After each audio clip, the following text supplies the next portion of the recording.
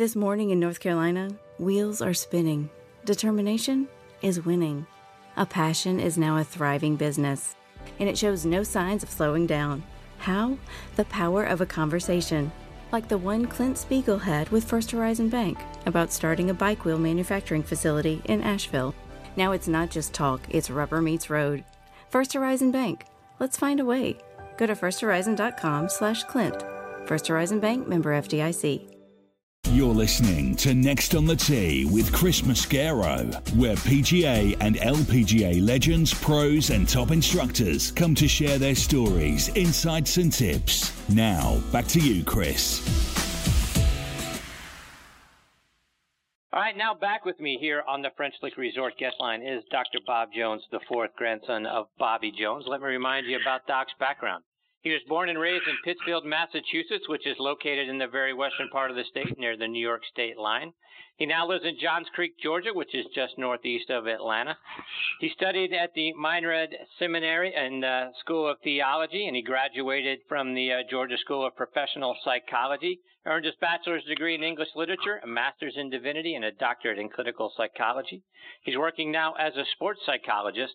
It has been really wonderful for me to get to know Doc over the past couple of years, and boy, I couldn't be more excited that he is back with me again tonight here on Next on the Tee. Good evening, Doc. Thanks for coming back on the show. Hey, Chris, it is so good to be with you tonight. I always love being on your show. It's a real highlight for me. I appreciate you saying that, Doc. Sure. So, Doc, I wanted to start off our time tonight by getting an update from you on the project going on for the Bobby Jones Golf Course here in town. They're completely remaking the golf course, and as I've been tracking it online, it's scheduled to open this fall. Do you have any updates for how the project is progressing? It is going absolutely fantastic.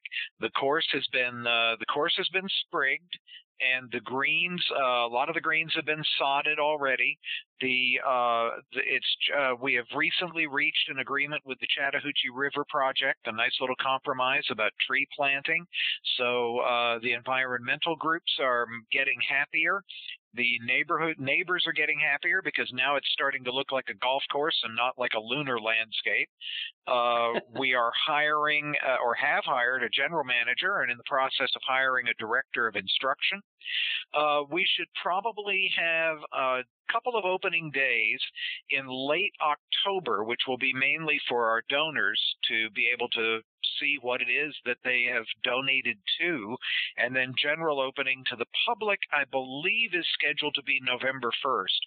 Marty Elgison, who is the president of the Jones Golf Course, has said to me, if for some reason that we look like we're having a little problem with the grass coming in, he said that I may have to cancel my schedule, and he and Chuck Palmer, our chairman, and I will all be out hand laying sod, but we will open on schedule. So it's I got to tell you, it is Chris, it is a great project. It is going to be absolutely revolutionary, and as much as a tribute as it is to my grandfather, it is also absolutely the result of the vision and the persistence of Marty Elgison. When he first came up with this idea of renovating the Bobby Jones Golf Course, and he approached me with it, well, I'd known Marty for years, and I said, well, of course, we'll be glad to help you in any way that we could. Privately, I was a little bit concerned that I might have to have him committed for such a crazy idea. And yet now, because of his persistence and because of his vision, the city of Atlanta is about to see something that really reflects just I think it reflects what my grandfather would do if he were involved in a project in the year 2018. It's just really fantastic, and we as a family are very proud. So for folks that aren't familiar with the project, can you just give them a kind of a taste for what the golf course is like? You got a reversible 9, which is going to be very interesting to see. Well, what we had originally was an 18-hole golf course that said it was around 5,800 yards long. And if it was 5,800 yards long, that meant you had if you're a right-handed player, you had your right foot off the back of the back tee, and each pin would have been cut 2 feet from the back edge of the green. The holes ran like right next to each other, and it was extremely dangerous. I mean, you could get beamed very easily, and many people did. the late Bob Cupp came in and created this wonderful idea of creating a reversible 9-hole golf course. Now, we won't play it in reversible directions at the same time, but we will alternate them, obviously. There will be, as I said, it'll be 2 different 9s, so each green will actually be 2 greens. The beauty of it is we're installing also a practice range, and we're installing something called the long leaf system, which was originally created by U.S. Kids Golf. And basically what that means is you'll be able to go to our practice range, hit a few balls, and we will be able to tell you what distance the golf course should play for you to have the most enjoyable time that you can have. And we will be able to range that golf course for an 18-hole distance anywhere from about 5,000 or 5,200 yards all the way up to 7,400. It's going to become the home for the Georgia State University golf team. It will have an instructional center, and most interestingly, it'll have a very short 6-hole course that we've named in honor of Bob Cupp called the Cupp Links. And in order to play the Cupp Links, you must be 12 years old or younger. And for an adult to play the Cupp Links, they have to be in the company of somebody who is 12 and under, or they can't play. So it's going to be really, really exciting. Eventually, we'll have a new clubhouse that will house the Georgia State Golf Association, the Georgia section of the PGA, and the Georgia Golf Hall of Fame. And we're looking at a few other organizations that may come in to make it truly the Georgia Golf House. And we're just really thrilled. Wow. I would have never guessed that you could stretch that golf course out to 7,400 yards. That's fantastic. Oh, yeah. Oh, yeah. So I mean, you can go online and see the diagram for it. It's really revolutionary. Yeah, it's going to be fantastic. I can't wait to see it. So I'm looking forward to November 1st and taking a stroll around the golf course. It's going to be a wonderful complex. Good for you guys.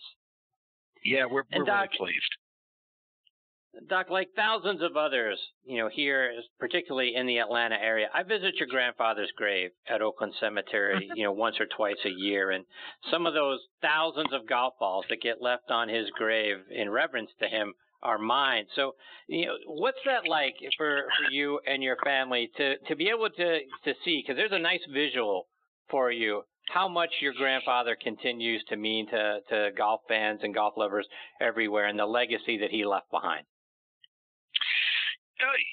It's so hard to put that into words. I mean, when you go to Oakland and you see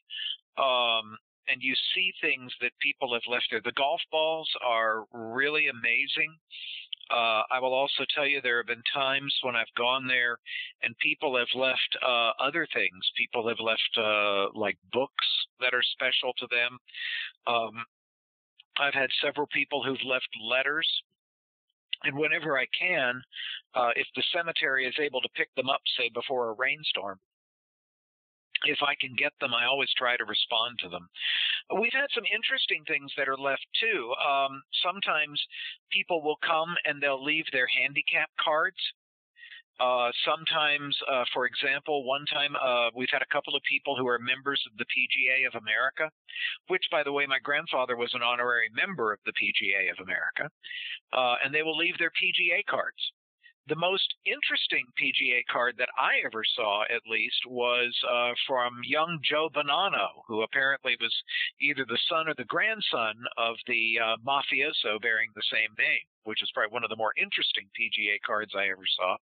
But wow, there's no way that you can see that and not be absolutely touched. I mean, you stop and think about it this way, Chris. How many people are really remembered 100 years after they were born? Not very many. I mean, I don't know that I could name for you who the most valuable player was in the 1982 Super Bowl. I don't know that I could name for you even who competed. Well, I could tell you who competed in the 1968 World Series, but that's another story. But, I mean, my point is, so much of what we think is important fades into obscurity over time. And yet here we are now. This is 2018, which is 116 years after my grandfather was born, and he still touches people's lives. And I just don't know how you can encounter that and not just be humbled by it, especially when you bear the same name. And Doc, as we look ahead a little over a month from now, we're going to have the Tour Championship going on here in town in Eastlake, being where it's played and where your grandfather grew up. Is that week that is something special to you guys still, because it gives us a second opportunity in the year? Now, the Masters in April, we obviously remember your grandfather. Here we go, 6 months later, we have a second opportunity to remember your grandfather because of the course that this tournament is going to be played on. I know you're a member at the Atlanta Athletic Club, so at a different location. But is this another week, a second week in the golf year that is still special to you guys? Oh, no question. No question about it, Chris. I mean, they came to us a couple of years ago. I had a meeting with them over at Eastlake early in 2017, and they told me about their plan to make the Tour Championship a real testament to Bub's life and to his early years and his accomplishments when he was a member of Eastlake. And I was just so thrilled by that. And this year they're going to take it even to another level. And yeah, there is something that's very special about it. What Augusta National does in the Masters tournament is really quite remarkable. This is something that's being done in my grandfather's hometown at the course, if not the club, at least at the course where he grew up and learned to play, and at a place now that is making such a huge contribution to the lives of young people here in the city of Atlanta. So yes, it's absolutely moving to me and to my entire family. It's a great honor. Great honor. Doc, I want to switch gears a little bit now, and I want to get your thoughts on the mental side and the mental approach in the game of golf. And when we see a guy like Brooks Koepka, right, and how he goes about his business, so calm and seemingly unflappable in the pressure cooker of a major tournament like we just watched at the PGA. Can something like that, can that be taught? Can you work with somebody to teach them to focus and to stay in the moment the way that he does? Yeah, I think so. I think there are a few things that you have to do to be able to stay in the moment. One is, I think you have to have a reasonable and realistic expectation of your own abilities. So, for example, I think our tendency, for example, is to always try to plan our shots by what our best shot would be rather than what our averages actually are. So I think that's one thing. I think people have to have a realistic assessment of what they can actually do on the golf course. Given that, I think that you have to bear in mind something that is very, very important, and that is that everybody is going to hit bad shots. Walter Hagen used to expect them. My grandfather didn't expect them, but he knew they were going to come. But there's a real truth that I think if I could have everybody write it down and put it on their mirror so they could see it right at eye level every morning when they're getting ready to go to the golf course, the statement would be this: there is no shot that is so bad that losing your composure cannot make worse. Seriously. There is no shot that is so bad that losing your composure cannot make worse. And I'll give you a very practical example of that. A number of years ago, I was playing in a tournament up at Highlands Country Club in North Carolina with Charles Harrison, who for many years was a fantastic regional player here in Atlanta. And Charlie got on the ninth hole, which is a relatively short hole. And he snap hooked his tee shot, and it went maybe about 110 yards, hit into a bush, and bounced out into the rough, maybe 210 yards away from the green. If it were me, I would have gone ballistic, at least back in those days. Charles just walked up to his shot, took a look at it, took out his 4-wood, and knocked it on the green 8 feet from the hole. And as we were walking up the fairway, I turned to him and I said, "Charles, that was just a fantastic shot." And he said, "Well, Bob, you just never know what's going to come out of the gun at any point." And that's a good lesson. And that's a good lesson. You can hit terrible shot after terrible shot after terrible shot. And if you just maintain your composure and you just maintain your patience, then all of a sudden it can turn around on a dime.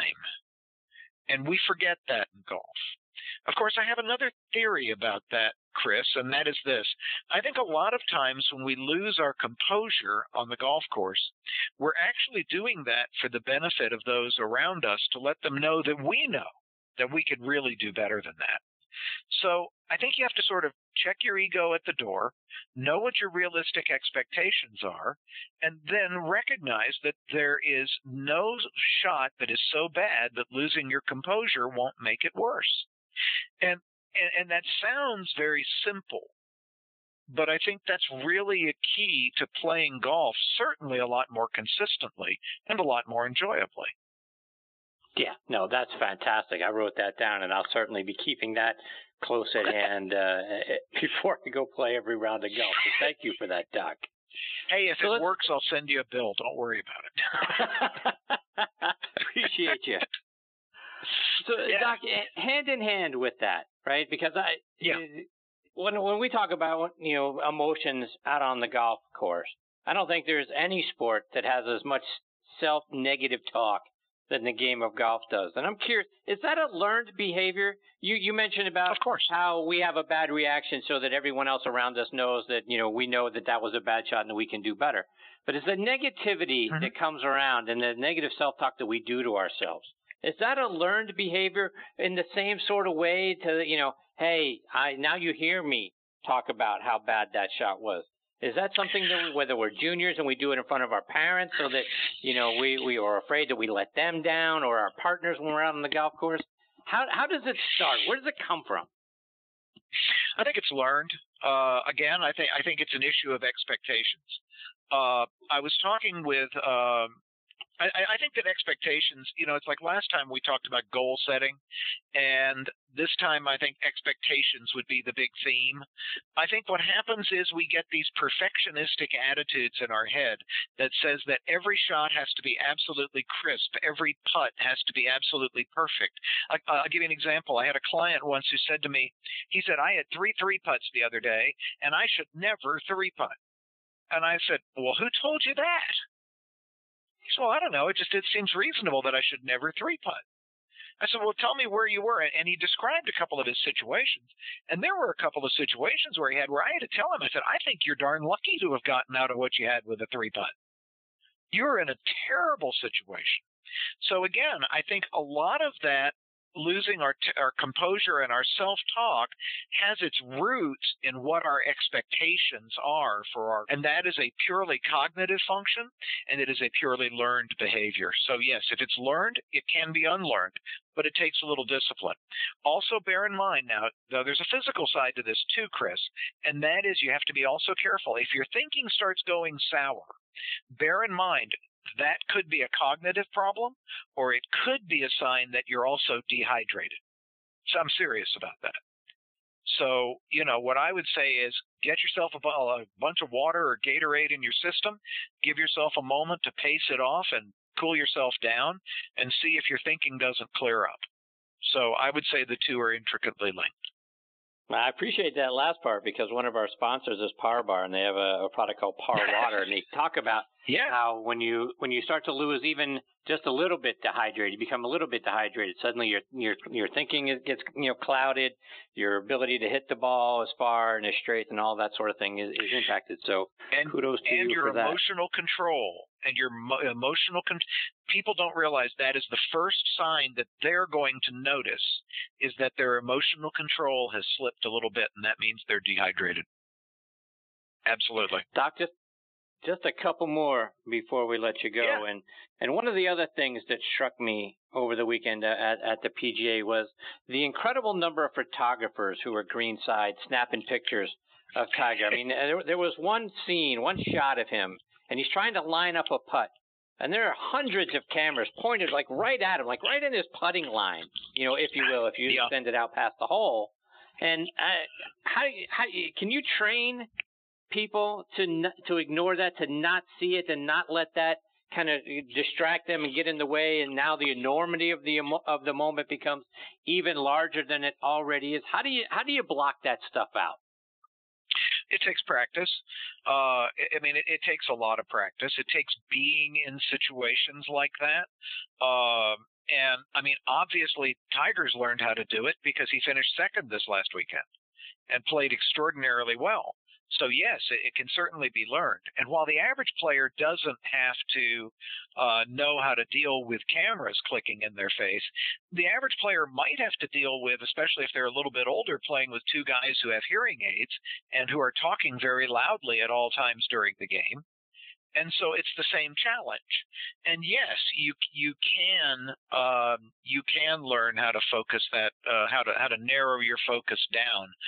There are some relaxation techniques that I use a lot with people to help them with narrowing their focus. It's not a complicated process at all. Again, it takes discipline, though.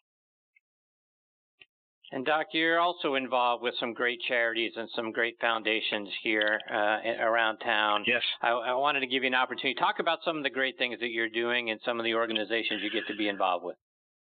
Well, I'm very fortunate. I'm involved with the Robert T. Jones Jr. program over at Emory University, which sponsors an exchange between Emory and the University of St. Andrews in Scotland. It sponsors also the Jones program in ethics, which is a required attendance for every graduate student at Emory. And it's starting to do a biomedical engineering exchange between Emory School of Medicine and Georgia Tech. So we're really proud of that. I'm also been involved with what is called the Chiari and Syringomyelia Foundation, which is the disease that killed my grandfather. I've been on the board of trustees there for a number of years.